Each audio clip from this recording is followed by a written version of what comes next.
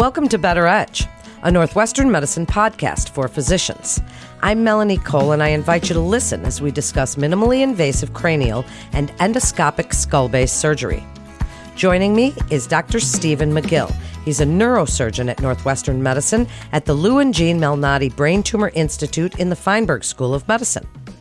Dr. McGill, it's a pleasure to have you join us today. Before we get into this very interesting topic, tell us a little bit about yourself and how you came to Northwestern Medicine. Well, thank you for having me. I grew up in Indianapolis, just south of Chicago there, and then went to undergraduate at University of Pittsburgh, where I got interested in neuroscience and majored in that. I then went to Oregon Health and Science University in Portland, Oregon, and studied neuroscience for my PhD there, and also completed medical school as part of an MD PhD program.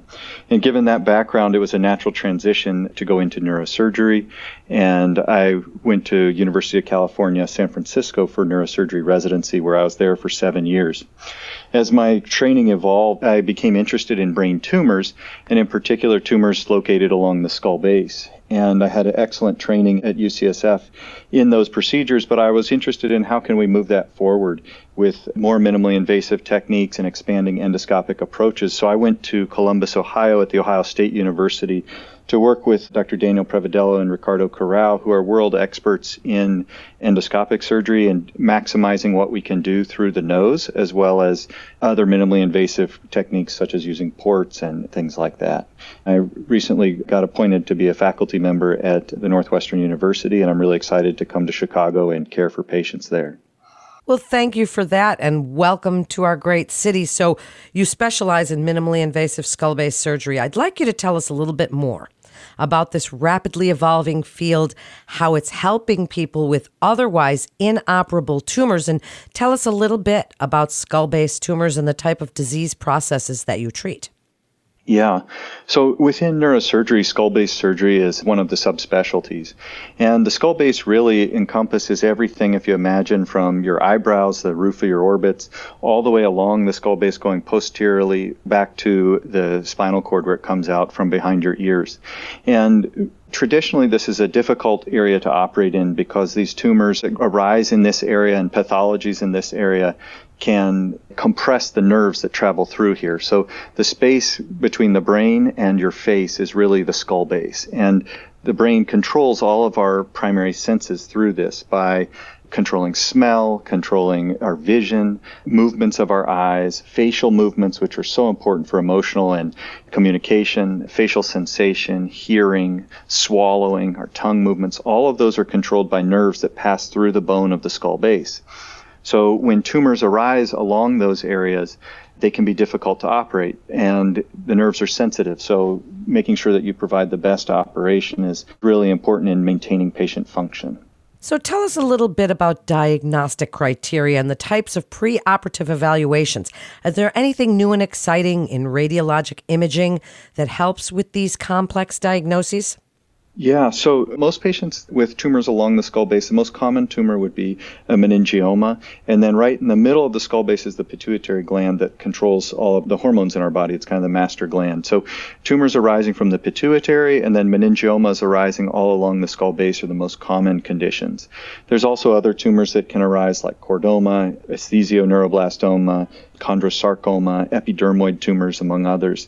And when these tumors arise, often patients will present clinically with headaches as well as commonly cranial nerve deficits. So they have issues with the main sensation, the facial function, swallowing, vision. Standard workup is typically with a CT or an MRI, and those are 3 Tesla MRI is really kind of the standard of care now, or 1.5 depending on where you're at. But a high-definition MRI helps us see that. As different sequences have evolved in the MRI, we've been finding new things like looking at diffusion imaging for tracking chordomas and going from there. But it really takes multiple modalities to diagnose these tumors, oftentimes CT as well as MRI being the most common. So let's talk about treatment options for these types of tumors. Tell us about some of the advancements that have been made in treatment that can help surgeons to access these hard-to-reach areas, as you mentioned, of the skull. Anything that you'd like, intraoperative monitoring, anything you'd like to discuss? So because of where these tumors are at, they're difficult to access historically. In the 80s and 90s, people often had to have transfacial approaches where they would split the mandible and go through the face to get to some of these tumors. In the 2000s, really, there was a great advance in technology with endoscopes. And we've been using endoscopic surgery through the nose and continuing to increase our understanding of the anatomy, imaging, intraoperative navigation, as well as neuromonitoring to maximize the safety of these approaches. Another challenge that happened early on in it is the instrumentation. Obviously, if you have a nice big open corridor, it's easy to use traditional microsurgical instruments and the operating microscope.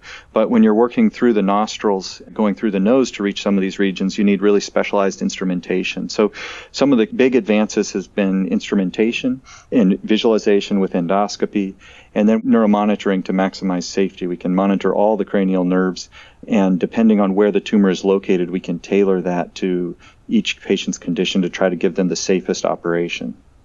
And doctor, given the complexity, as you've been discussing, of many skull-based disorders, and with increasingly complex treatment algorithms that add new options to your armamentarium of available therapies, can you speak about the multidisciplinary approach? Who would be in charge of guiding patients' care, and has the introduction of this involvement of multiple subspecialists and this multidisciplinary team really been a benefit for these complex patients and for managing these patients? Tell us a little bit about a multidisciplinary team, why it's so important for these patients.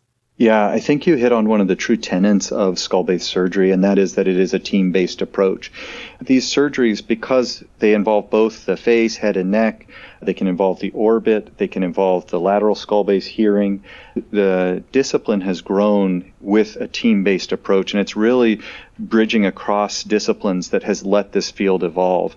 So the key members of the team are the neurosurgeon like myself, the ENT surgeons, and within ENT we have both rhinologists who are trained in accessing things through the nose, as well as otologists who are trained with coming through the bone behind the ear, the temporal bone.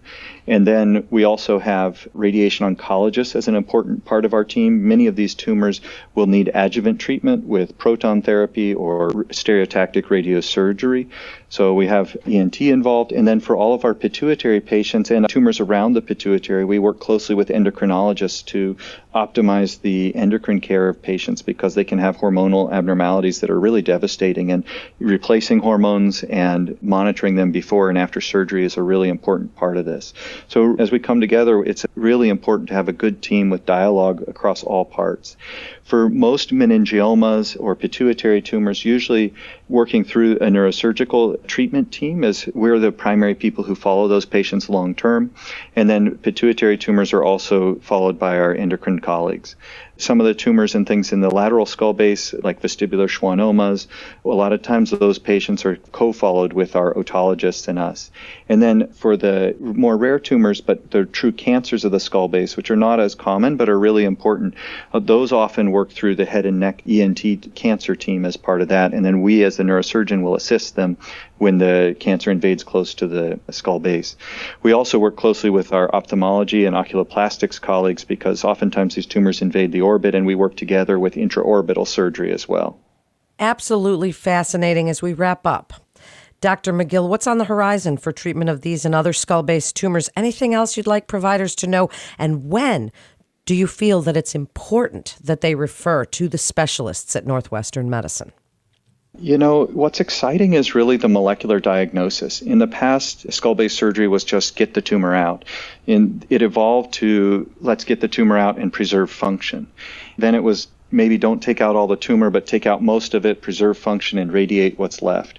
What we're finding now, and especially for meningioma, is that we're beginning to develop some improved diagnostics based off molecular characteristics, and that's been an important part of my research and research going forward.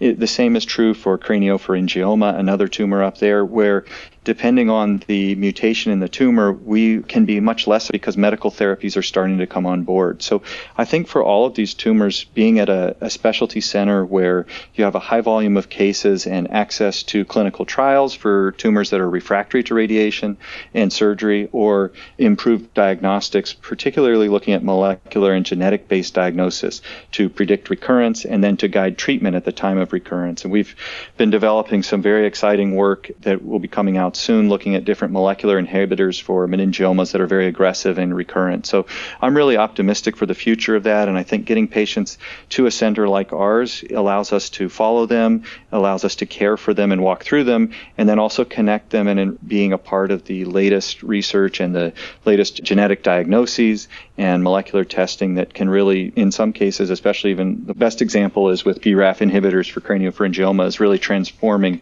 how we treat those patients. So that's when I would think to send patients.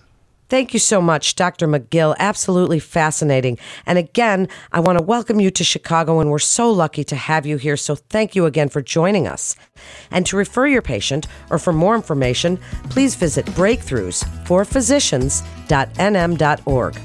That concludes this episode of Better Edge, a Northwestern Medicine podcast for physicians. Please remember to subscribe, rate, and review this podcast and all the other Northwestern Medicine podcasts. I'm Melanie Cole.